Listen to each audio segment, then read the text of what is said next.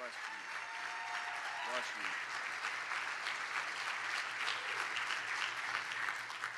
you. You're too kind. Too kind. It must be nice to bald guys day to day or something.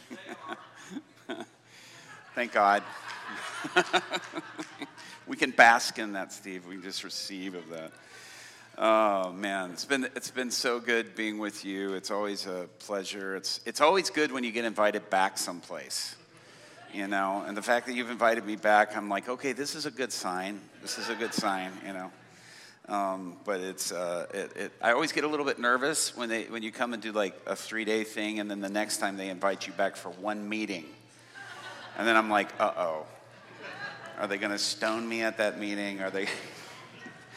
No, but it's such a pleasure to be here. Let me just share with you really quick. We'll just have a resource table back here. My first book, Do What Jesus Did, is back there. We've been really blessed. This has been an international bestseller, thanks to Europe. And I remember the first time I ever went to England and I spoke. After 2 days, I didn't want to talk anymore. I felt like such an idiot. I just felt like my accent made me sound like a buffoon. And they came to me later and they were like, your American inner city charming accent. And I was like, never heard that one before, I can tell you that right now. But this book is filled with stories and illustrations. It's really an equipping manual in many ways for you to step out and to continue to do the things that Jesus did. We also have a workbook that goes with it. This is like going to school. It's filled with activations and things that will keep you busy for weeks on end, and really just stirring up and building up. My passion, people are always like, are you an evangelist? Are you a pastor? Are you an apostle? Are you a prophet? I'm an equipper. And whatever those, the whole point of fivefold ministry is there to equip the saints to do the work of the ministry. And whatever category, whatever peg I get put in, one of the things I know is I'm an equipper. And I love equipping people. My greatest joy now, I've seen so much. I've seen the dead raised. I've seen incredible things happen. My greatest joy right now is, rather than me making the 3-point shot, is passing you the ball and watching you make that 3-point shot. That's what gives me joy, today in today's time. Then we also have these USB drives that have all the audio and video teachings at the table, and then some additional ones that aren't back there. The silver drives are the video drives, and then the black drives are the audio drives, and the two don't overlap. They're not teachings in audio and then in video. They're completely separate teachings and trainings. And then also, when you get one of these, you're buying 3 of them to go to the Middle East, to underground church leaders over there. We're working on getting all of our materials translated. We've got all the books, all the written materials, and an e-course translated into Farsi and Arabic, and into Armenian and a couple of other languages that are there in that part of the world, but we're working on getting all the rest of them translated as well. And then we also have this is our Take a Toll shirt.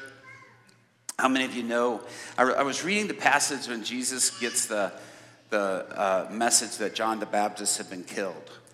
And how that it says that he pulled aside. This is his cousin. This is also the greatest of all the prophets, according to Jesus. And it says that he pulls aside. He goes to the other side of the lake, and he's going to grieve. And he's going to grieve the loss of his cousin, the loss of this great prophet. He's going over there to grieve, and it says the crowd came and found him. And when he saw the crowd, he healed them all. And I remember stopping and going, Lord, what was that? And the Lord spoke to me and said, revenge. That's how God strikes back at the enemy. That's how God responds to those types of things. His weapons are different than Satan's weapons. And how God gets revenge is he goes out and he heals. He goes out and we share the gospel. And many of you, at times, you're getting beat up. You're getting your family being attacked. Don't just hide away. I love that movie. How many of you love that movie, War Room?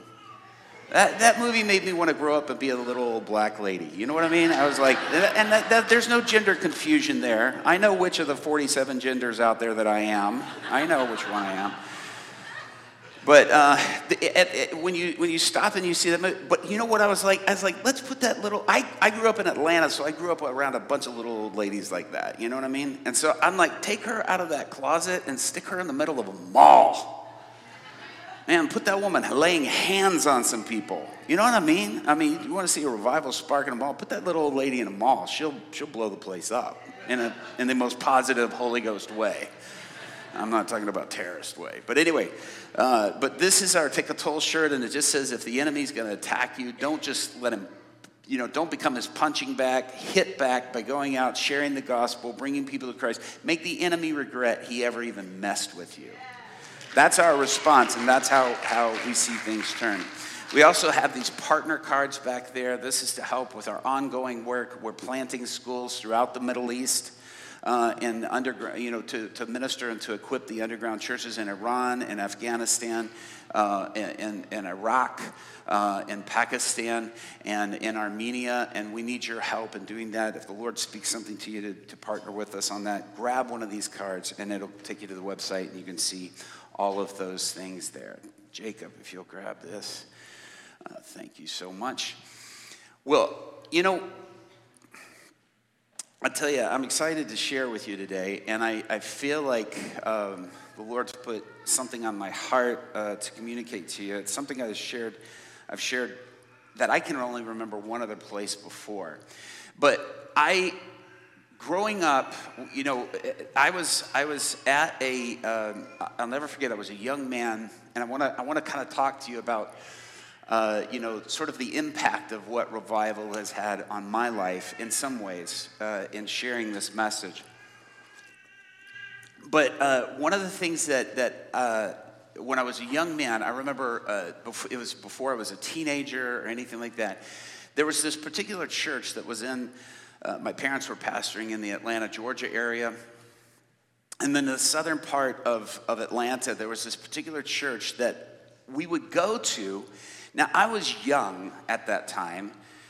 This was in the late 70s, and I was really young. But I remember we would go there, and I could feel something just in the atmosphere.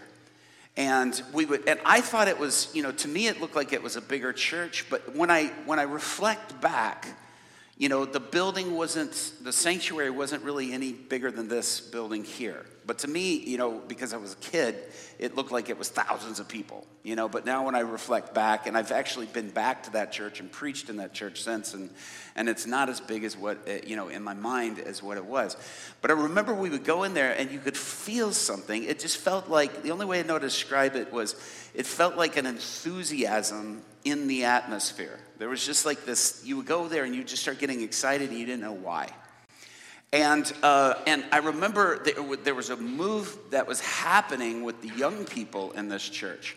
And there was this joy that was there. There was this excitement that was in the air. And I don't even remember, we went to go see some singers or, people that had, some music ministry stuff. And they were there and they were singing and they were just doing their, concerts they would do everywhere. But there was something happening. You could feel something stirring. And then all of a sudden, for several years, we would kind of go there and you could feel it build. You could feel the church grow. You could see things happen. And something was occurring. But then all of a sudden, we went a couple of years later and it was like flat.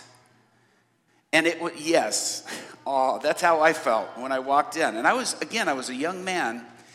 And then all of a sudden we began to hear that there was a move that was happening across town, just probably 20 minutes away from that place, where that there was something happening with the young people at that church. And that there was something that was occurring, that was happening there. Now, one of the elders there later became a prophet under Dr. Bill Hammond and became one of his prophets from Christian International. And he told me the story of what took place in the behind the scenes. And what began to happen was all of a sudden, there was almost this friction of that was happening in the leadership, that they didn't like the fact that it was happening with the young people, that they wanted it in the main service, they wanted in it. And what was going to take place was you were going to see this transition throughout the entire church if you would bless it and encourage it and let it go. But what happened is it got shut down. And it got put into a box. And trying to fit it and squeeze it and press it into this box ended up, it was almost like it jumped from this location over to this location. And it was sad. Now, the other place that received this thing, man, the leadership were like, yes, yes, go, go. And they saw this youth group that only had about 25 young people in it that had started this music band, and the musicians were terrible. I mean, they would get up to play, and they weren't always, singing in key, and the guy that was kind of playing the lead guitar, they had a lead guitar and a rhythm guitar player. They were both playing rhythm the whole time because the lead guitar player didn't know how to play leads at all, and they were hitting chords off and on. Well, you walked in this room, and you could feel the electricity of the Spirit of God in this place. I remember I went there to hear, does anybody remember Iverna Tompkins? Anybody remember her? I went there to hear Iverna speak. And first of all, I was like, what does this little old lady have to say? I was 12. You know what I mean? I was like, this little old lady doesn't have anything to hold my attention. And when she got up to preach, I could not take my eyes off of her. Every word felt like an arrow just penetrating my heart and my spirit, and I couldn't look away. I mean, Iverna blew it. To this day, in my opinion, Iverna Tompkins is the best preacher I've ever heard in my entire life. And I mean, there's not, and I'm not saying she's the best woman preacher. She's the best preacher of anybody that I have ever heard. Bill and Benny Johnson said, we agree with you 100% that she's the best preacher we've ever heard too. There's an anointing on that woman. But when she stood up, it just felt like arrows. And I ended up stepping forward. She calls me out. She gives a prophetic word, not calls me out by name, doesn't point, she goes, over in this section, there's a drummer, and this has been happening in your life, and just gave some stuff. And man, my mother's looking, going, and I'm like, don't look at your mother. Don't look at your mother. She's going to know you know. She's going to know. You know what I mean? And then she says, drummer, I don't know what your name is. I don't know what. And there was like 1,000 people there. She goes, I want you to get up here as soon as possible. She goes, I want to pray for you. I jumped up out of my seat and I ran forward. I mean, this lady read my mail from the back. Didn't call my name. By the time I got to the front, there were 6 other guys standing up there. And they were all older than me. I looked at them and I said, she wasn't talking to any of you. You need to all go sit down right now. That word was for me, and you missed it. And she pointed at me and nodded. She came off the stage. She put her hands on me, and she goes, it's you. And I was like, oh, I know it's me. And she prayed for me, and she goes, I was under this serious demonic attack that was happening. I was being visited by demons every night. By the way, saying that, let me punctuate something. Do not miss Ken Fish. Do not miss him. Ken is brilliant. I tell everybody he's the smartest friend I have. And he's one of the smartest guys and carries an authority in the spirit realm, especially with the breaking demonic power like nobody I've ever seen. Do not miss Ken Fish. It will take you to another level. I promise you. Don't miss him, okay? But all of a sudden, something broke inside of me. And man, I went from sitting at the very back of my dad's church after that service to sitting on the front. I bumped this little old lady off the front row. She's never forgiven me. I stole her seat, and I sat there, and I was taking notes on my dad's sermons at 12. You know that's a God thing, when that happens. But something shifted, something happened. But what I'm pointing out is there was this, now that youth group went on. They grew from 25 young people to 1,000 in 1 month. And you know why? Because the leadership just opened their arms to it. And what ended up happening is the growth that happened, the youth group surpassed, the church was only about 300 people. The youth group grew to 1,000 and then 2,000. And they had outgrown. They couldn't put the meeting in the sanctuary because the sanctuary wasn't big enough. They had to have a separate building. They finally ended up getting a 2,000-seat tent, to put outside and for people to meet there because there was such a move of God. And that launched a ministry that ended up going into where the church ended up growing into about 14,000 people. Now, when you would go there after that, many years later, about a decade later, you didn't feel that same sense of that electricity in the air that it was at the beginning. Now, that's always grieved me. When I study the Cane Ridge revival, why do revivals lose? And there's something that has got to be posture of the heart, and I kind of want to speak to that today. And over, I was in Toronto. I know Yuri went to Toronto, probably many of you visited. There's a video out of me at Toronto showing me drunk as can be by the Spirit. Make clear what the source was, and where I'm just totally inebriated. I'd never experienced that before. That had never happened to me before, but that was the launch of something that was very, very powerful for my life. And I'll come back to that one here in a minute. But what happened with that, where a move of God was missed, is so grievous to me in my spirit and what had happened. And so I want to talk to you. I titled this, gave this a little title called Unclaimed. And I want to talk to you, and I imagine this church has probably delved into this subject before. You've delved into a lot of stuff. But I want to talk to you about things that have been unclaimed. When I was a kid, there was a company that was called Unclaimed Freight. Has anybody ever heard of that? And we used to watch these commercials on TV, Unclaimed Freight. And it was this huge, massive cargo and stuff like that, shipments of things that had been shipped, but nobody came to claim them. They were unclaimed, and so they would sit, and you could literally buy stuff that was, pennies to the dollar. And many times you didn't know what you were buying. It could have been in containers and they wouldn't open them. But you were buying these things to turn around and to resell. But many times there were treasures that were involved. And of course, they always told those stories where people opened the boxes. And there was one point where somebody opened one of the containers and there was this gold chair in there that they had bought, I think, for like $50. And there are things that people were discovering and having. They did not realize they were getting treasure, but they were getting treasure because they were going in. And there are things that have been unclaimed that are like that. There have been unclaimed inheritances that have been out there. Many of you in your family, there are things that have been released into your family. My grandfather was really, I believe in my heart, a prophet. But because of persecution in a time that didn't understand prophets, he was shut down, locked down. He was a Seventh-day Adventist, and he went, back in the early 1900s, was at a Seventh-day Adventist college, and he and some roommates started fasting and prayer. They had a visitation of the Spirit. They all were baptized in the Holy Spirit and began to speak in tongues. And they didn't even know what tongues were. You got to realize, this was after the Azusa revival that William Seymour God had used him to launch and to release, that now we are all the children of. And if you want to look back to really who your spiritual father is in many ways, it's William Seymour.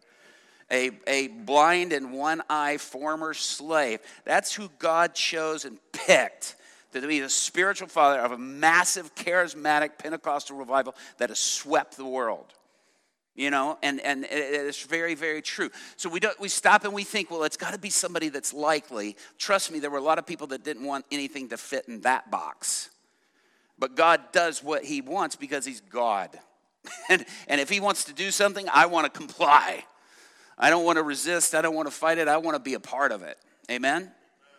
3 of you. Good. I got 3 of you on my side right now.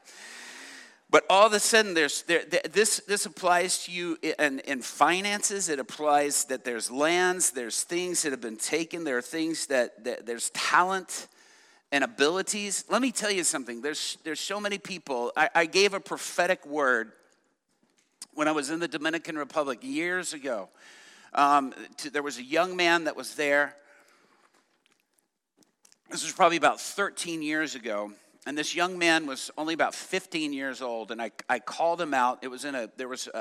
Nobody knew who I was or anything like that. There's probably about 30 people in this service.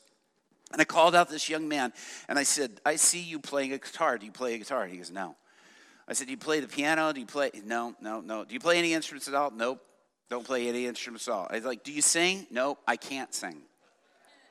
And I was like, well, I'm giving you the word no matter what. I'm starting off not feeling like I'm successful in this, but I'm just going to go ahead. Everybody's already heard it, so I'm just going for it. I said, I see you writing songs that are going to be heard all over Latin America. And that there's going to be worship. You're a worship leader. There's a worship heart that's on you. There's a Davidic thing that's on your life. And I went on to prophesy other stuff. And everybody's looking around the room like, have you heard him sing? I've heard him sing. I don't want him singing in a microphone in front of me. You know what I mean?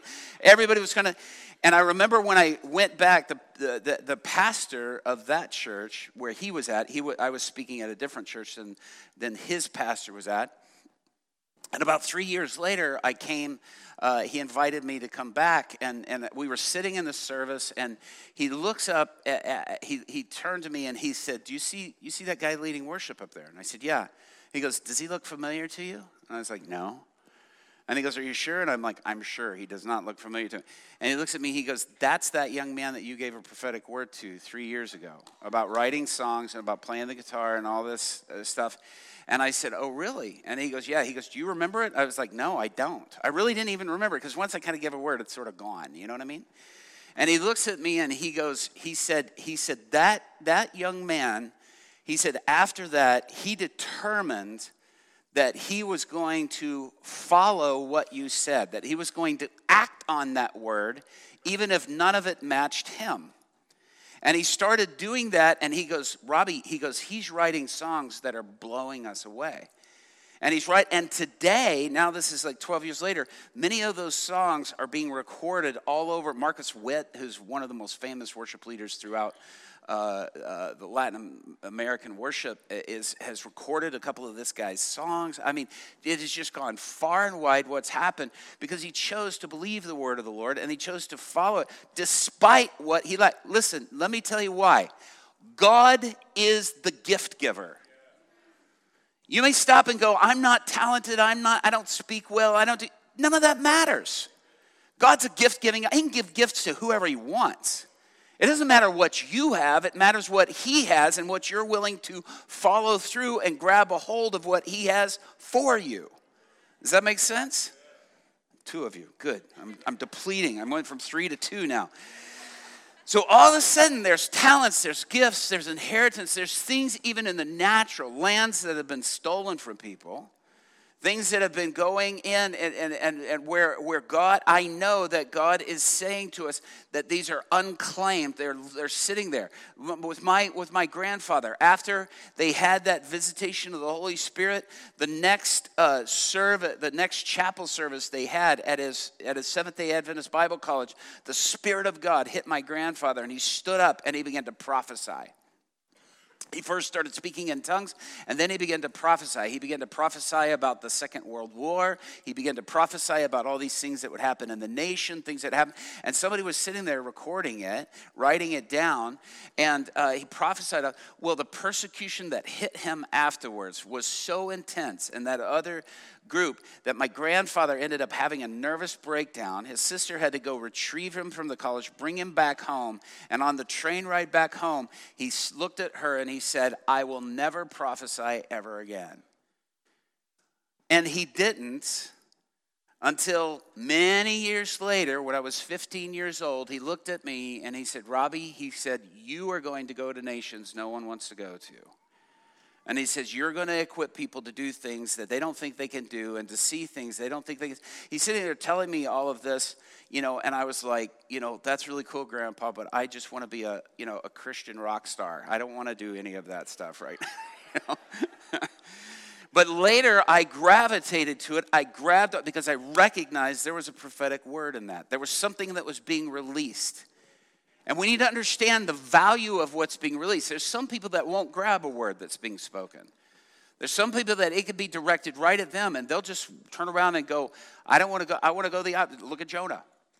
Look at it. There are choices that we have to make. Now, I want to take a look at this because there's angelic visitations that are there for you. There are things that have been promised to your bloodline. I'm telling you right now, many of you after this, and I'm asking you to take this seriously, go and pray and ask the Lord to reveal to you eternal promises, Kingdom promises promised to you, to your family, to this community that have never happened.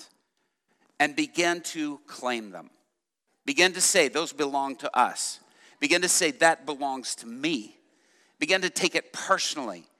Begin to grab a hold of it. Begin to run with it. Begin to stop and say, this is what we're doing. Now listen, Romans 11, 29 through 33. This is from the NLT. For God's gifts and his call. God's gifts and call. You see that? We quote it many times, the calling, but we forget about the gift. God's gift and his call can never be withdrawn. Do you see the word never? Can never be withdrawn. Once you Gentiles were rebels against God, but when the people of Israel rebelled against him, God was merciful to you instead. He's speaking to us about receiving the inheritance that the Jewish people have not. Now, I believe, of course, in praying that they will come into the fullness and grab a hold of it. I mean, our whole objective in what we're doing in our ministry in the Middle East and in Central Asia is to send Ishmael to evangelize Isaac.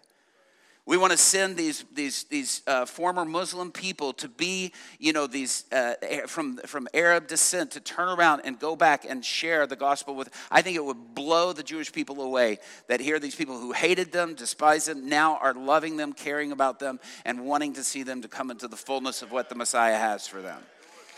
That's what I believe God is. That's a mandate that's on our ministry. But until then, there's an inheritance there that has gone unclaimed. So claim it. Take it. He's speaking to us to receive something that is there. Verse 33, oh, how great are God's riches and wisdom and knowledge. God's wisdom, riches, and knowledge, they're great, they're vast. Many of us have unclaimed inheritances. This may be some in the natural, but don't be distracted with the natural ones, because I'm telling you now, the supernatural ones go much further and go much broader and are much more effective and have much more value. That's just the way that it is. And the impact that they have is so strong. It's so intense. I remember when I was youth pastoring at a Mennonite church in central part of Illinois, near Peoria, in Morton, Illinois. It was Trinity Mennonite Church. And this was a church that had really been birthed. Malin Miller was a pastor who had planted the church, and it had been a part of First Mennonite in town, and then they had a visitation of the Spirit. They ended up getting kind of booted out, and so Malin ended up planting a separate church and making it a church that was really going after the stuff of the Spirit. It was really great, but then all of a sudden things sort of subsided. There was like a subsiding point that had happened after, about a decade and a half. It began to sort of ebb off. And when I remember when I heard, I didn't know anything about Mennonites. I didn't know anything about, I was like, do I have to wear a bonnet? Please tell me no. Or a big rimmed hat. I like my car. I was so ignorant of everything. And it was so powerful to be able to go there and to get an understanding of Anabaptist theology and stuff. I mean, I see it as a great value of mine now today, and understand the Lord was building a lot in me during my time there. But I remember when I was there, all of a sudden, these guys. And I remember, it's so funny, the message I got up to preach when they were trying me out, checking me out to see, do we want this guy or not? I titled the message, "The Violent Take It by Force."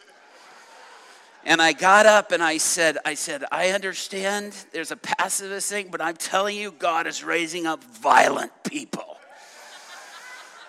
And I said, I would like to rename your youth group Violent Mennonites.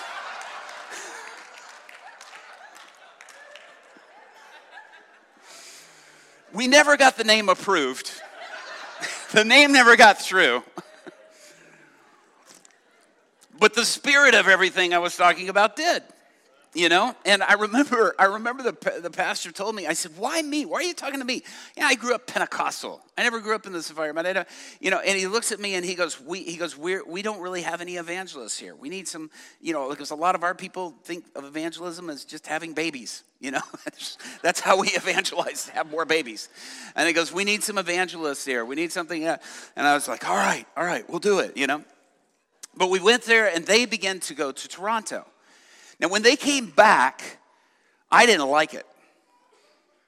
You know, these sweet little Mennonite people, you know, they came back acting weird. You know what I'm saying? I mean, I'll never forget. Norma Stuckey was in the office. Her husband was the worship leader of that church, and I went in the office, and Norma looked like a mad woman.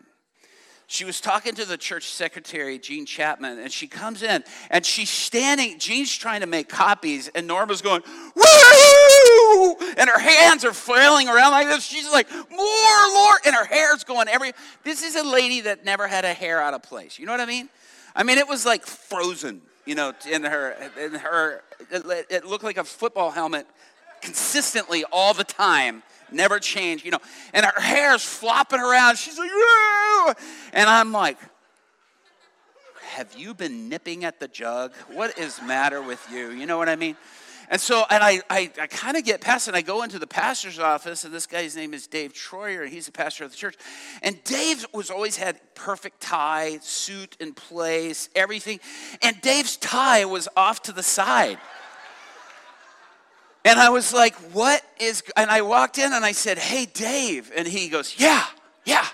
And his tie is off to the side. And I'm like, and he goes, what? I said, are you hearing Norma out here? And he goes, what's going on? I said, man, she's acting like a mad woman. I said, I think she's crazy. Something's wrong here. And he looks at me and he goes, what do you mean? I said, she's laughing like a mad. And he goes,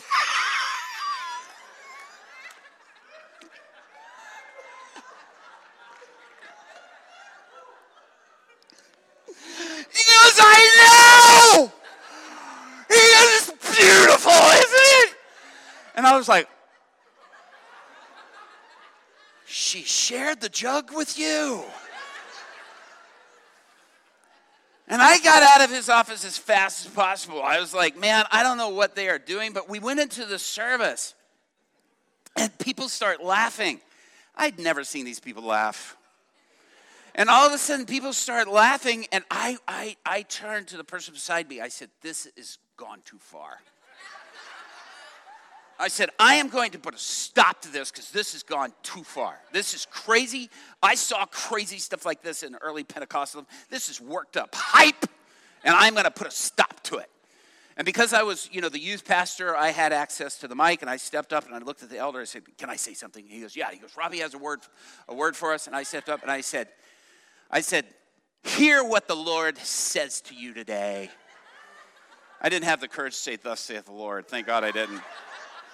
But I said, here's what the Lord says to you today. This is it. Get in. I handed the mic back to him. I went and I sat down. And the guy sitting beside me, he goes, I don't think that's what you were going to say. And I said, it wasn't? Don't ever ask me about it again. We never speak of this ever. And he's like, okay. And I was like, and then the whole place just goes crazy. And I was like, this is sin. I've gone mad. Until I got hit by it. You know what I mean?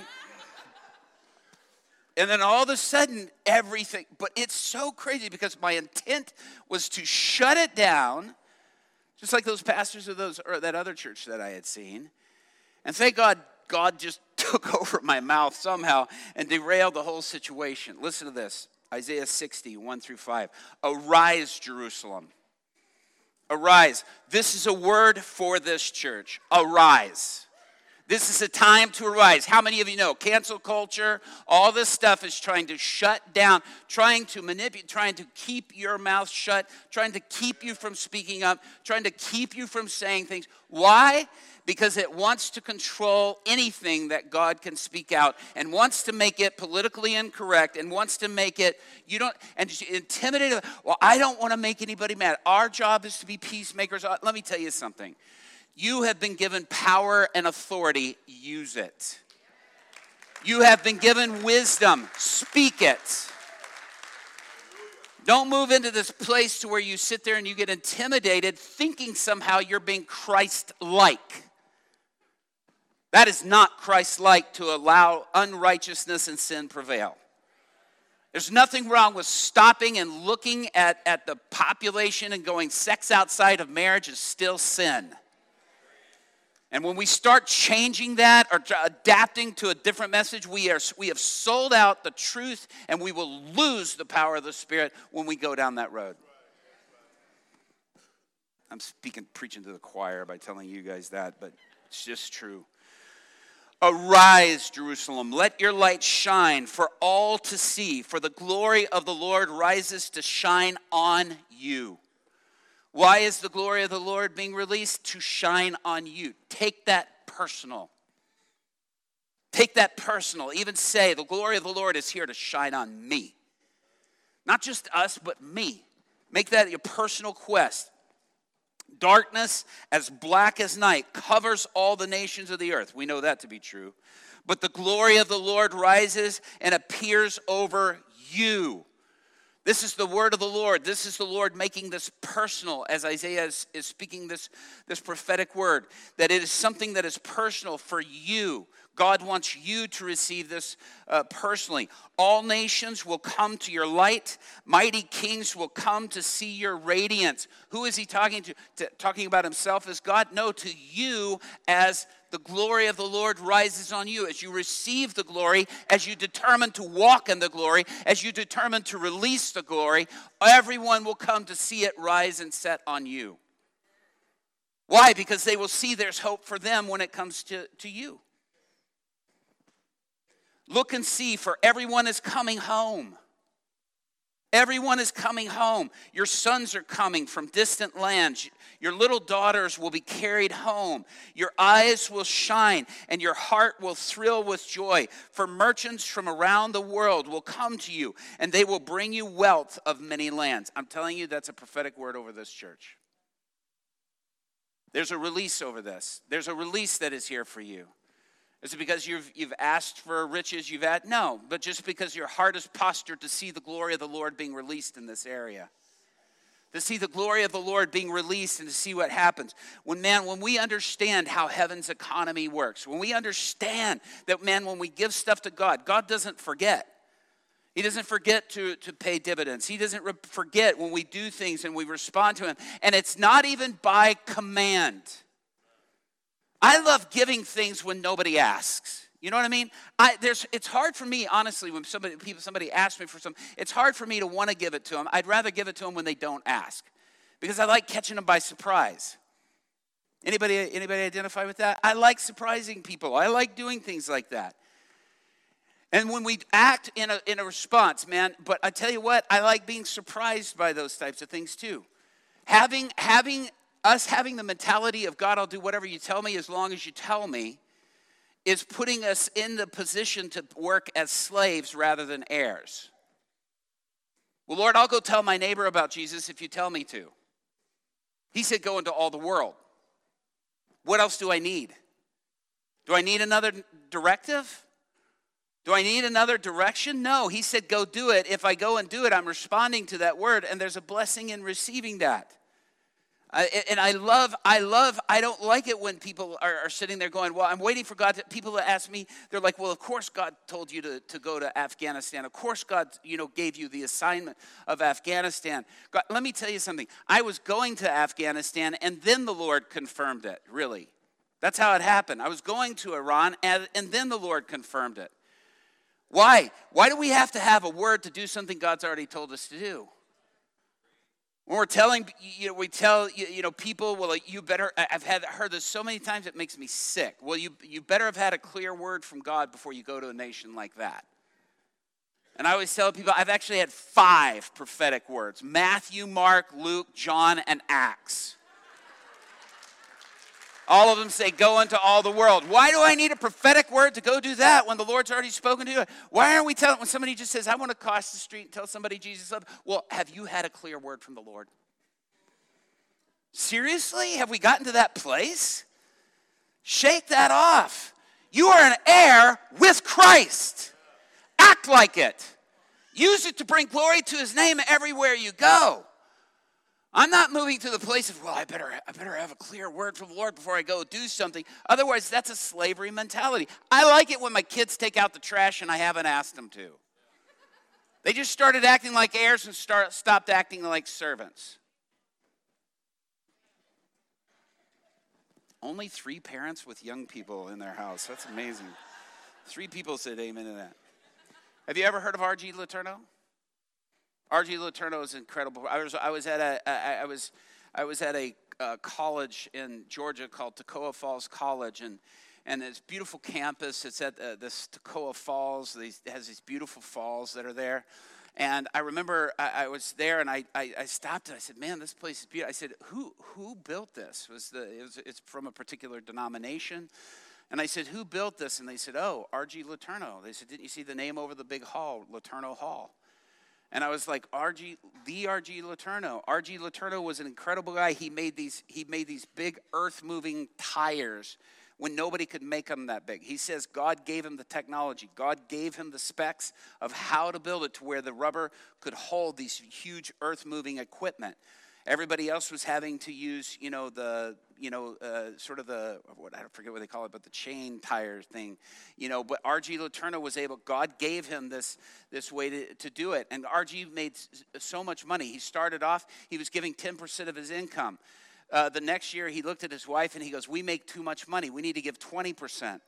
So they gave 20%. The next year, he said, "We're still making too much money. We need to give 30%. By the time it was over, R.G. Letourneau was living off of 10% of his income, and he was giving 90% of everything he had to God. And he still was complaining that they had way too much money.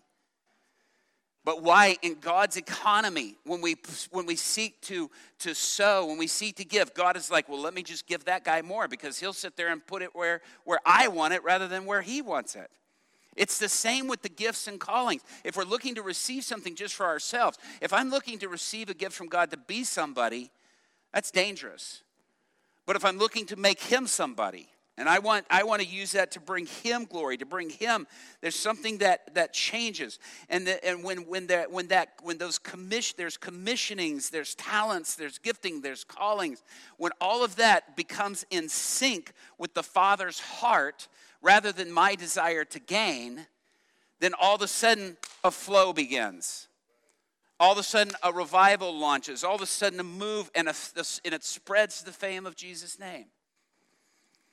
God is making promises that he will restore the great light, that was released over when he says, "Arise and shine in the midst of darkness." He's committing to bring home what the enemy has stolen and to restore the radiance that has tarnished and diminished and has been snuffed out. I want to show you a quick little video of what our plan is with Afghanistan, but it fits within this, and it was birthed. A lot of this message was birthed out of this when I began to see what was happening. And this is what we're telling the Afghans, listen, this is what you need to do. This is what our assignment is. And to take advantage of this moment, now that you're being displaced from your country, to train you, to equip you, to raise you up, to go back and take back what the enemy has stolen. And I just want to show that to you really quick. It's like a minute and a half long, and then I'm going to come back and finish. Go ahead and play that.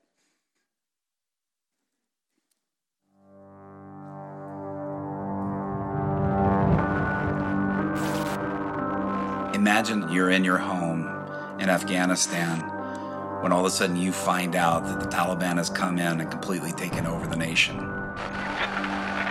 And within a few hours, they're on your doorstep, throwing you out of your home, sending all of your family out into the street with nothing but the clothes on your back. Imagine trying to find treacherous terrain to cross over on paths that would lead you to a free nation, or at least that would give you some sense of freedom, and having to cross that with young, small babies in tow, and not knowing where you were going and not knowing where you're going to end up. This is what happened to our brothers and sisters in the underground church in Afghanistan, the second fastest growing church in the world. This was Satan's plot to completely undermine what God was doing with the Church of Jesus Christ in Afghanistan. But it cannot be stopped. Getting them out of the country was only the beginning. This is our opportunity to raise them up, equip them, and to send them back to retake the land that Satan stole from them, where I can promise you this, they will not stop sharing the gospel. They've known too much to lay it down. It's now our opportunity to rise up and to support them, stand with them, to rally behind, and to be the hands and feet of Jesus on their behalf. I want to encourage you, join us in this endeavor. I said this Friday night, the Taliban became, unbeknownst to them, the largest mission sending agency in the world. When they drive out the Christians of Afghanistan, and they are sending them out to become missionaries to every land they go to see every Muslim encounter the power and the lordship of Jesus Christ and to see him reign supreme over those nations. The attempt that the enemy was doing to totally sabotage and squash what was happening as a move of God will not stop. Because the kingdom of God is the unstoppable force on the planet. Nations will rise and fall. Kings will rise and fall. But his kingdom is without end. Isaiah 49:8 says this from the King James. Thus saith the Lord, in an acceptable time I have heard thee, and in a day of salvation I have helped thee. I will preserve thee, and I will give thee for a covenant of the people to establish the earth and to cause to inherit the desolate heritages. There are heritages, there are inheritances that were promised, that would be given, but they are lying desolate. Somebody has to reclaim them. I told you last night, John Wimber had prophesied over Christy Wilson that there would be a massive revival that would happen in Afghanistan and would spread throughout Central Asia and the Middle East. And Christy is now in heaven before the Father, and I'm sure basking in the presence of God. But I'm telling you right now, that is an inheritance I plan on reclaiming. That is a word that I believe was straight from the heart of the Father, and we will see Afghanistan be a Christian nation. You mark my word. I'll die on that hill. I will die on that hill. But there's other moves that have taken place. And what has God spoken to you and your family or your area that needs to be picked up and reclaimed? What is laying on the ground that was walked away from or abandoned? Billy Graham one time was asked, why did God choose you to have Billy Graham crusades, to have Billy Graham ministry? Why did God choose you? Billy Graham said, because there were probably 3 other people that said no. There were probably 3 other people that said, I don't have time. There's probably 3 other people that said, I don't have the ability. Are we going to reclaim that? Mother's Day 1980, Lonnie Frisbee was preaching at the Yorba Linda Calvary Chapel Church that was pastored by John Wimber. There was just 10 years before, he was preaching at Calvary Chapel, the main Calvary Chapel church where Chuck Smith was preaching, and there was a mighty move of God that came there. They literally went to, you talk about a similar thing that had taken place. We went within a couple of months from being just about 150 people church of Calvary Chapel, a little 4-square church, to within just a few months being over 1,000, filled, the sanctuary filled with all these hippies and all this, counterculture people. They were inundated. But all of a sudden, Calvary Chapel shut it down. All of a sudden, Chuck Smith loved his teaching, loved listening to him as a young people, but all of a sudden he became uncomfortable with signs and wonders. He told Lonnie, if one more person falls out while you pray for them, I'll fire you. Yeah, that's what happened. And it ended up, Lonnie got to where he was praying for people and he would hold them by their hair. With me, he'd have to hold me by my beard, but he was like, I don't have any hair. But he would hold them by their hair so they wouldn't fall down because he didn't want to get fired. But the Spirit of God had launched that through Lonnie. But then all of a sudden, man, let me tell you something. One thing you never want to do is try to steady the ark. If it's rocking and rolling, let it rock and roll. God will look after it. God will take care of it. And then all of a sudden, with what happened at the Calvary Chapel, Yorba Linda, all of a sudden became the Vineyard movement. It became a mighty movement, and churches began to plant all over the place. John was teaching on healing and teaching on words of knowledge and speaking things. And then Toronto hit in 1994, where I got really impacted. I ended up, after that meeting at that Mennonite church, I ended up going. I was like, well, I'm going to go on this trip. I mean, if God took over my mouth and said, this is it, get in, then it must be a word to me, because I didn't like it. And I remember walking in the building going, these people are so weird. Trust me, by the night walking out, I was the weirdest one there.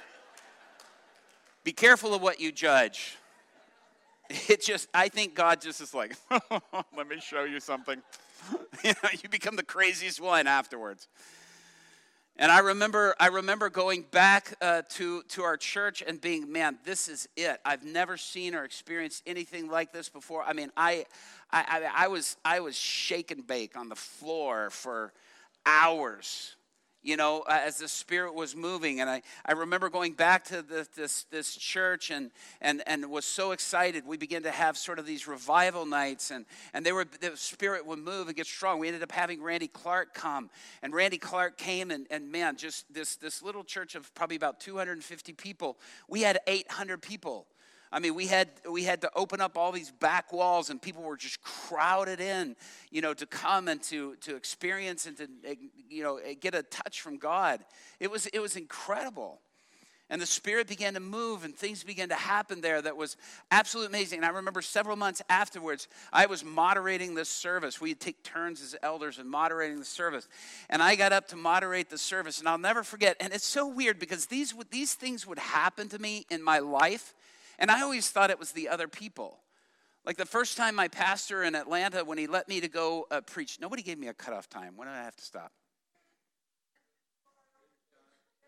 All right, I'll try to go a little quick. I'm assuming. Okay, I'm not going to assume anything right now. But all of a sudden, if you got to go. The rest of us are going to levitate, but you go do whatever is important.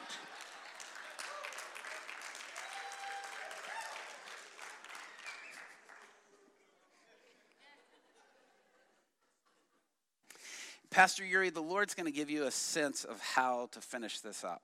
I just feel that. The Lord's going to give you a sense of what kind of ministry, or I sense that. Just be open to whatever. I know you're a man of the Spirit, so I just say that to you. We'll see where that goes. We'll see where that goes and what happens. But all of a sudden, man, I remember this one Sunday we were there, and I began to feel the Spirit in worship. Now, our worship really wasn't that great. Our organ player wasn't the best organ player. Our piano player wasn't the best piano player. It was just like that youth group back in Atlanta.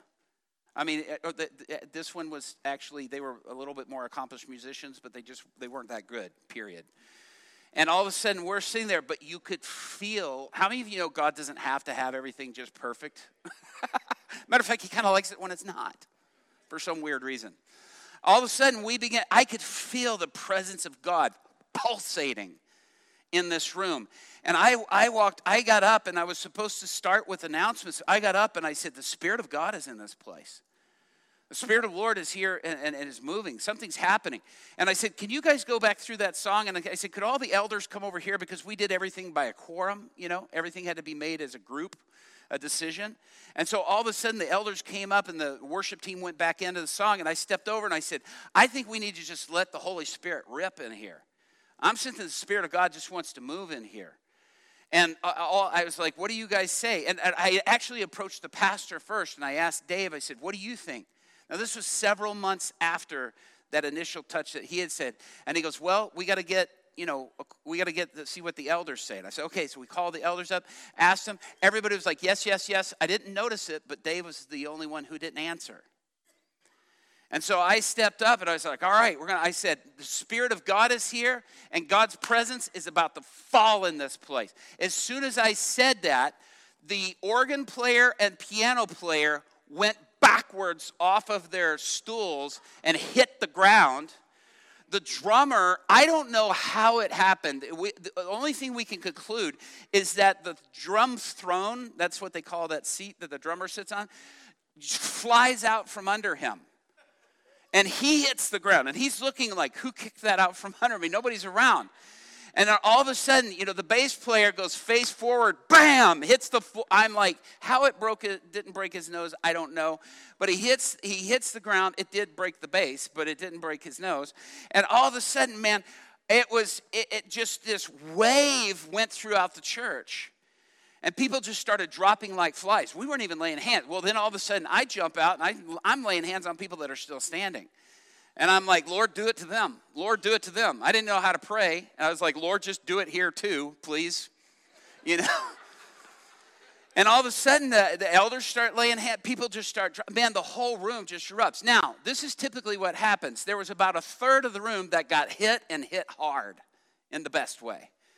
About a third of them were like, something's happening. I'm not quite sure what, but I can definitely feel something happen. And the other third were ticked off. And we're like, this is not God. They were like me at the meeting several months before. This is not God. I don't like this. This needs to stop. Well, the next day, I go into the office, and I was like, man, it just totally, nobody preached. Just the Spirit was moving. And the next day, I go into the office, and the pastor looks at me, and he says, I want you to come in my office. I want to sit down with you. And he looks at me, and he goes, I didn't agree to that yesterday. And I said, well, you said talk to the elders. We talked to the elders. He goes, yeah, but I didn't say yes. And I was like, what does that mean? And he began to rebuke me, and he began to say, don't you ever do that ever again. Don't you ever. And what we found out later was that he got massively touched in Toronto, but his wife was massively against it. And all of this friction and this opposition began to occur. Now, to this day, that church marks that day, and they celebrate that day every year in their calendar as the day that the Holy Spirit came and brought them a Pentecost, is how they say it. But yet there was now the next year and a half, me being at that church was hell. I mean, I felt like David running from Saul. I mean, I really did. I felt like there was a javelin coming after me, behind me. It was intense, and so I ended up moving on and planting a church and going elsewhere. But I'm telling you right now, the reason I'm telling you that story is to say we all have a choice to whether we're going to pick up and run with what God's doing, or we're going to turn and run away from what God's doing, or we're going to stay neutral and say it possibly could be God. But all those people had a choice in that room that day, to either embrace, reject, or stay neutral. And my encouragement is don't stay neutral. It's almost better to be a rejecter. Saul was a rejecter, who later became Paul. He was a rejecter, and God's visitation came and moved on him in a powerful way. I'm taking too long on telling this. Are you guys okay? Am I boring you? Good. Thank God. Listen to this. The Lord spoke to me one time, and I was like, God, so many people were impacted by the Toronto blessing. So many people. And I was like, probably hundreds of thousands of people were impacted by the Toronto blessing. It was so powerful. And the Lord spoke to me and said, yes, but I intended millions to be impacted by that revival. It was sold short. Was it sold short by John and Carol Arnott? Absolutely not, because they moved with it. But the vineyard and its relationship wasn't pushing with it, and there ended up becoming a separation. You can choose the move of God, or you can reject it. The choice is yours. But let me tell you something. That revival is still waiting to be picked up, as all the others. The Cane Ridge revival, many revivals throughout history. Hebrews 11:39-40 says, all these people earned a good reputation because of their faith, yet none of them received all that God had promised. How many of you know, I don't want to leave here and God said, man, I had so much more for you, but you didn't grasp it. You didn't run with it. You didn't take it. You didn't grab a hold of it. All that God promised. For God has something better in mind for us, so that they would not reach perfection without us. God is wanting, throughout even all of history, us to reach that place together with all of these moves. He is calling us. The people of God in the past earned a great reputation, yet they did not receive all of the encounter. They did not receive all that God had in store for them, and that means there's more. There's more to be had. Don't look at some other move and go, well, that's the peak. No, let me tell you something. Many times that's just the foothill before you hit the peak. Matthew 16:19 in NLT says, I will give you the keys of the kingdom of heaven. Whatever you forbid on earth will be forbidden in heaven. Whatever you loose on earth will be loosed in heaven. How many of you know there's an authority that we have that we either use or don't use? We either put into place or we don't put into place. A group of Afghans that we've rescued to date about 335 and are taking care of about 335 as refugees in neighboring countries, feeding them, housing them, taking care of them, and trying to help them get resettled in other nations that are there. One of the groups that were coming there, they were from the Hazara people, which is one of the most hated people groups in all of Afghanistan and throughout all that part. And they walked up to one of the borders of a neighboring country. I can't say which one, but they walked up to one of the borders. And the guard that was standing there from the other country looked at him and said, he goes, I'm not letting you in. He goes, you're Hazara. And they said, yes, we are Hazara. And he goes, we don't like Hazaras. We hate Hazara. You have to go. You have to leave. We're not saying. And so they started walking away, and they were like, well, let's walk 50 miles to the next border. And one of them goes, no. We have the authority over this. We are children of Almighty God. We've been authorized by the King of Kings and Lord of Lords. They have to let us through. And he says, let's go back. And they stopped and they prayed and they said, Lord, we command that that border will open to us and they will welcome us in and receive us gladly. In the mighty name of Jesus. 15 minutes after they had just been rejected, they approached the border, the same guard again. And he looks and he goes, oh, wonderful. We're so happy you're here. Yeah, come on in. And invited all 17 of them to come through as refugees. Didn't even mention the fact that they were Zara. And he had just approached them just 15 minutes before. You have authority that you're not using. Don't leave it laying on the ground. Don't leave it just sitting aside and being wasted. There's inheritances. There's things that God has for you, things that the enemy has stripped away. Just like with the Afghans that have been taken away. Reclaim those. Cindy Jacobs gave me a prophetic word. We were doing my friend Daniel Kalinda, who heads Christian Christ for All Nations, Reinhard Bonnke's ministry. And he had invited me to come up to Toronto. They were doing a Redigging the Wells conference in Toronto and down in Brownsville. And Heidi Baker was supposed to do the opening night, but they had some tornadoes that were happening in Mozambique. And so Daniel said, hey, can you come and preach the opening night? He goes, I want to show that video of you drunk in Toronto, and then you preach. And I was like, yeah, sure. So we at the last minute grabbed the ticket and flew up there, got there. They had the races. I mean, I still had, a T-shirt and workout pants because I didn't have time to go change or anything. And we went up and they went up to speak and went up to minister. And I'll never forget just standing up there in that the next day. Cindy wasn't there that day. The next day she said, She goes, I don't know how this relates, but there's some connection to what happened here to what you're doing over in the Middle East and in Central Asia. She goes, something you picked up here that you're going to take there. And she said, and she started giving this prophecy about the Silk Road. And she started saying all these things of what would be coming through going through the Silk Road and bringing these people to Christ and bringing transformation. And she said, she made the comment, she goes, I see, stadiums filled of people and all this. And I've never sought that because honestly, I don't see that as the solution. I see all the indigenous people being raised up as the key to nations. And all of a sudden I came and I sat back and John Arnott patted my leg and he goes, Robbie, there's only one thing I disagree with that prophetic word. And I said, what's that? He goes, you're not going after stadiums, you're going after entire nations to bring to Jesus. And Cindy had because she had prophesied, she goes, you're going to bring 1 million Muslims to me in heaven that have all embraced and accepted Christ.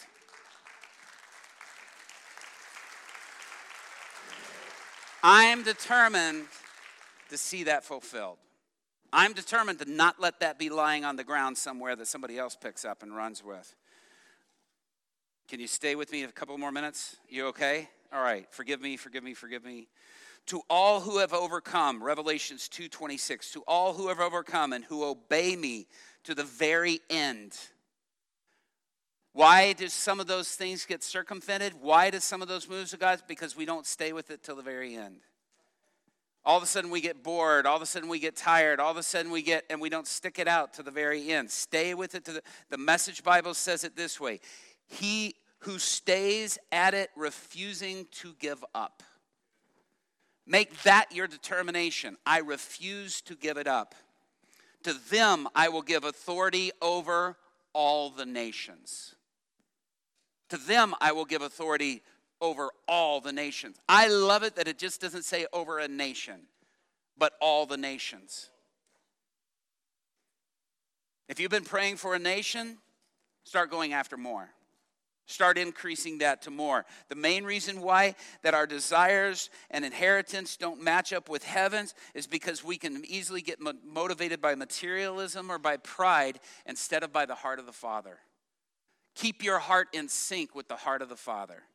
Keep your heart in sync. We only do that by spending time with him. We only do that by being with him, by allowing his presence to saturate us, to overwhelm us. So that we may say as Job in Job 21:7, why then do the wicked prosper? Where all of a sudden we're stopping and we're looking and going, why are these other people prospering? Because maybe they've stuck with it to the end and we haven't. When the going got tough, we got going.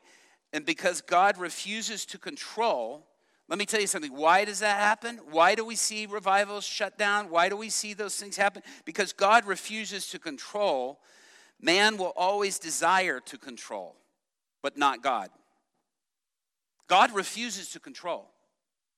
Otherwise, he'd have made us just a bunch of robots. What's the proof of that? Free will. The proof of that is free will. You can refuse to be healed. You can refuse to be. I went to a lady that was in a wheelchair one night. I said, I want to pray for you to be healed. She goes, no, don't. I said, why? She goes, insurance. And I was like, I know people that have insurance, that keep receiving dividends from their insurance, even though they were totally, completely healed and totally restored. And she's like, nope, I don't want it. Went to a guy beside her who was also in a wheel, who was a quadriplegic. He couldn't move anything from his neck down. A quadriplegic. We prayed for him. And all of a sudden, he began to move. We began to see movement happen. All of a sudden, his legs began to move. Kept praying. We began to see more things. But let me tell you something. A week and a half before I left that country, that guy was playing rugby. And just a week and a half before, he was a quadriplegic. He goes to the doctor and sits down at the doctor. They do a CT scan, and the doctor looks at the scan, and he goes, you're still a quadriplegic. And he goes, well, then how do you explain this? And he goes, I don't know, but you're a quadriplegic. All the damage, the appearance was still there, but yet everything was completely restored and completely fine. That was 7 years ago, and still to this day, he's doing fine to this day. Guys, hang on to what God says. Hang on to it. Zechariah 4:6, only 2 more verses. This is the word of the Lord, not by might nor by power, but by my Spirit, says the Lord Almighty. We are not doing these things by our might or by our power. They come by the Spirit of the Lord. Receiving and embracing these inheritances, these callings, these revivals that have been set aside isn't something you will do within your own might or with your own ability, because remember, God can give talent and ability to anyone he chooses. He's a gift-giving God, and he lavishes gifts on those who follow him. As long as we're pursuing his face instead of just the gift. Why do we want to pick up these gifts? Why do we want to pick up these inheritances? Because there's more in there and promise, and there's an increase of the Spirit to be had that was walked away from, that we want to reclaim for the glory of the Father. Romans 4:17, in the latter part of it says, for in God's presence he believed that God can raise the dead and call into being all things that don't even exist yet. Man, I want to encourage you, go home and really study that scripture. Go home and really study that. Because there are things that God is wanting to release to you. There's things that God is, and you're sitting there looking and going, but I don't think that's ever been done before. Guess what? God likes doing that. God likes doing it just that way, but it hasn't been done this way before. God likes doing that too. You know why? Because then we can't take credit for it, and only he can get credit for it. That's his goal. That's his objective. But I want you to stop right now. And I want you to contemplate, What even in my family line was a gift or a calling? Maybe there was a minister in your family that had a fall, that fell into adultery or something like that, and lost a mighty move of God, or lost a ministry that needs to be reclaimed, and maybe you're the one to reclaim it. Or maybe there's somebody that rejected a move of the Spirit because of fear of man. Or like my grandfather, ended up pushing away a gift because it caused him trouble, rather than seeing that he was participating with God, who troubles many times the waters, and participating with that. There are things that are in you that maybe, and just, I'm going to invite Pastor Yuri to come up because they're going to do an offering. But I want you to, in this time, contemplate what has been left aside. What is maybe, imagine this floor is the place of destiny. Is the destiny of revivals. Is the destiny of moves of God. Is the destiny of healings that were rejected or that were abandoned. What are you going to do to reclaim those? What are you going to do to retake that and to see that be restored? Father, I pray that you would speak to us, that you would put in our hearts and our minds. Maybe we had a loved one that was really had an anointing on their life, but they walked away from it, or something happened and you want us to reclaim that. Father, just reveal that to us. Reveal what we are to reclaim. Or it may not even be a relative that is associated with us, but it's somebody that we know that God was moving on, or something we heard about. It may be even we don't know them personally. It may have been 100 years ago. But we were to reclaim that which was lost. In Jesus' name. Thank you, Lord. Thank you, Jesus. We're going to take up an offering for Robbie. I want to challenge us. I've always believed, not always, since I've been in ministry, the light that shines farthest shines brightest at home. If you want God to bless you where you are, you need to be willing to sow into something God is doing in the ends of the earth. And so many times, I mean, I've literally had people come tell me, well, you don't have any business going to South America. We've got enough needs right around here. That's self-centered American thinking that needs to be broken down. If we're willing to take what God gives us to the ends of the earth, God will bless us with more at home. I believe that absolutely. And what Robbie was saying about revival, by the grace of God, we'll lay down our life for that here. You know? But we're going to take up an offering. We're going to pass the offering bags this time because there's just too many people to kind of try to find their way to the front. So, Father, we just thank you for Robbie. We thank you for his life, for his ministry. We just want to bless him and honor him today. And, Father, we just want to release to him all that you've put in our hands to release to him and his ministry. And we bless it, and we ask, Father, that it would continue to grow and expand to fulfill all that you have assigned for him. Thank you, Father, for that he's been faithful to pick up what others have left behind and to carry it to the ends of the earth. We thank you for that in Jesus' name. Amen. And as we take that up, I just want to ask you also to consider, as Robbie said back at the table, there are cards where you can actually commit to ongoing support for him and his ministry. If you want to receive ongoing blessing in your own land. When Toronto broke out, I was serving a Baptist church in Northern Virginia. And the Lord spoke to me and he said, there's this Feast of Tabernacles going on in Toronto, and if you go and celebrate what I'm doing there, I will bless your own land with rain. And so I went to this pastor and I said, I'm going to Toronto. And he said, I'm not sure about that. There's some really weird stuff going on up there. And so I told him what the Lord had said to me, and he honored the word, because he was a Baptist, and Baptists honor the word, And he said, okay, if that's what the Lord said, that's scripture, that's fine, that's biblical, you go. And I went, and God impacted my life, and I recognized the presence of God there. And I honestly believe Toronto was probably the most successful modern-day revival. Agreed. It's still impacting, the results of that is still impacting nations today. I think that was stewarded better and more powerfully than probably any modern day revival anywhere. Amen. John and Carol were willing to lay down their life for what God was doing. They did, and God blessed it and honored it.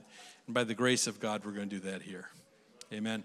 So this is what I'd like you to do. If you're willing to pick up what others have left behind, if you're willing to claim what was lost and pay the price for stewarding it, then I'm going to invite you to come to the altar.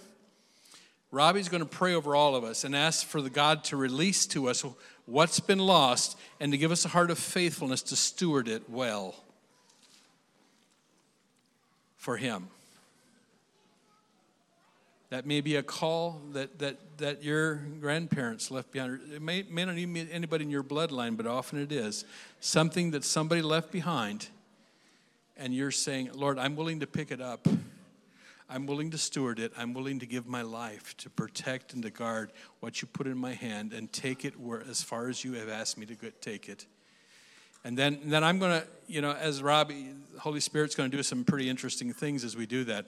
Then I'm going to grab Robbie and I'm going to take him to lunch so that he can eat before we get back to school. And it's going to be me and him and Jacob, nobody else, because I haven't even had a time to have a private conversation with him since we got here. But the Holy Spirit is going to give what we ask him for. Amen? Go ahead, Robbie. I knew that would be the call. I just knew in my spirit.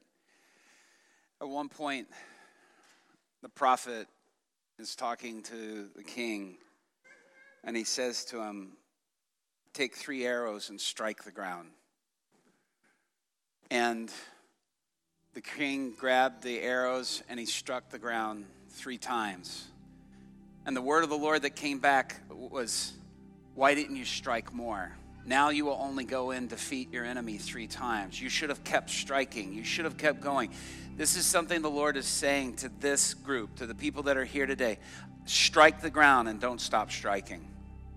Strike the ground and don't stop striking. Be determined that you will not quit, that you will not give up until you see the move of God, until you see the restoration, until you see the promise fulfilled. Strike the ground and don't stop striking.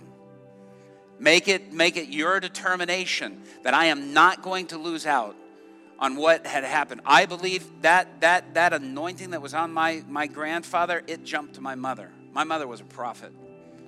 God showed that woman things and that would blow me. I was scared to death to do anything wrong because I knew Jesus would show it to her and reveal any sort of secret sin that I had in my life, But the Lord is saying, don't stop. Don't stop. Be determined. Be determined. It may be that God is speaking. That may be something even that's monetary. I'm not saying to not do it, just do it in the spiritual. But if our pursuit, if it's in sync with the heart of the Father, then it's the right thing. If it's selfish gain, then it's the wrong thing. If it's selfish ambition, then it's the wrong thing. And so I want you to just put your hands out right now, and I want you to envision what that is. There may be something you have come up going, I don't even know what that is, but I know God has something for me in this. I know something was set aside. Maybe a grandfather or a great-grandmother left something aside that I want to pick back up and run with, and that I don't want to see lost. I don't want to see abandoned. Envision that in your mind's eye right now. It may be a mighty move of God. It may be a God using you to spark a revival in your neighborhood or in your community or in your family. It may be children that have walked away from the Lord that you're calling back and saying, that is my inheritance for the kingdom of God, to see them walk in truth and to walk in righteousness. Envision that now. I even sense for some of you, it's something that you left behind. Yes. That you need to pick back up again. Stay here, please.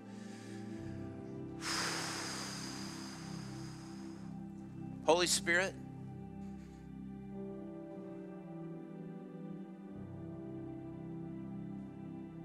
we don't want to leave something unclaimed.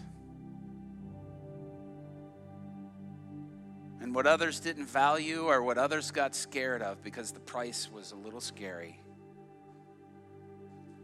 we're saying we're willing to spend our lives for. If it costs me my life that nations come to you, that's a deal I'll take. If it costs me and my children their lives that nations would come to you, I know that's an offer we would all make. My children would make that in agreement 100%. Lord, we refuse to see abandoned what you are wanting to launch and what you are wanting to release. And so, Father, right now, I just envision in your mind just grasping that thing. Maybe it's a move of God. Maybe it's a calling. Maybe it's a pastoral call. Maybe it's a call to raise up. Maybe it's a call to equip. Maybe somebody hurt you and you abandoned it because you got hurt or you got wounded in the church and you abandoned it. That call did not come from that person. If it came from God, you don't walk away because somebody hurt you. Trust me, otherwise I would have walked away from everything because I've been hurt over and over and over again. Imagine grasping that in your hand and now strike the ground. And say, God, this is mine. It may be with you stomping your foot. It may be with you hitting the ground. It may be with you, but you're saying, I'm taking this and I'm not letting go. I'm hanging on to it and I refuse to let it be lost. I claim this as an inheritance, a mighty move of God for my children, my grandchildren, my great-grandchildren, for 1,000 generations to walk in truth and to never abandon the truth of the light of the gospel of Jesus Christ and to hold it and be champions of that even unto death. Strike the ground. How desperate are you to see God's will fulfilled in your life, in your family, with your destiny?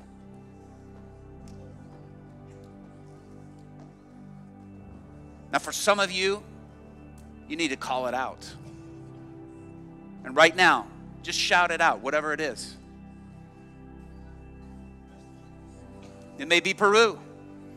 It may be a nation. It may be an area. There may be children's names. Call it out right now. Oh, don't be polite. Don't whisper it. Calling it out when you're claiming something is loud. Come on. Shout it out. God, I will not stop until all of Iran is proclaiming the lordship of Jesus Christ and every Ayatollah bows their knee to Jesus as God. I will not stop until all of Afghanistan is singing the praises of Jesus and your name is being proclaimed throughout the streets and being heralded. And it's a sending nation. Afghanistan will be a sending nation all over the world.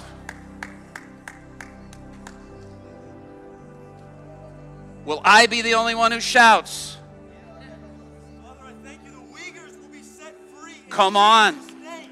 While the Chinese police will come to know you. Shout it out. Come on. Send us from this place to the end of the earth. With your shout, you are striking the ground. Strike the ground.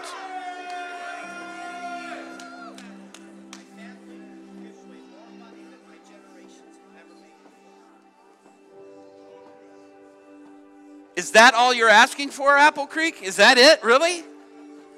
Is Freedom Church, you're going to only go for a few? Come on.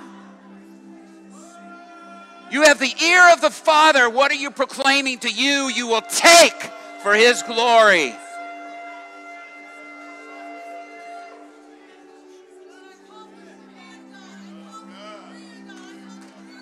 Come on.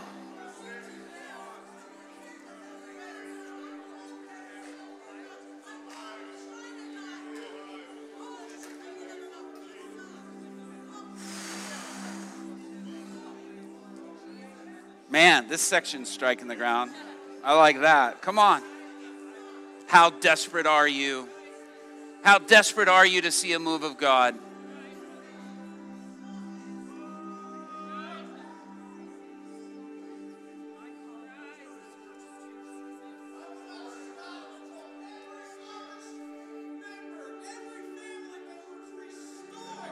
Come on. Come on. Whew. Yes, Lord, we agree with that.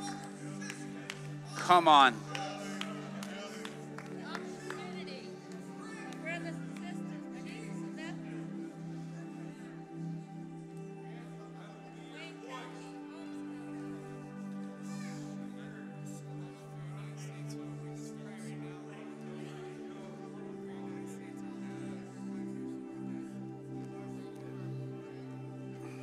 I don't know if there's anybody from the worship team come up here, but can we just finish this with a celebration? Can we just celebrate in advance, man? Don't wait till the battle's over. We want to shout now. Can somebody from the worship team come up and do it real quick?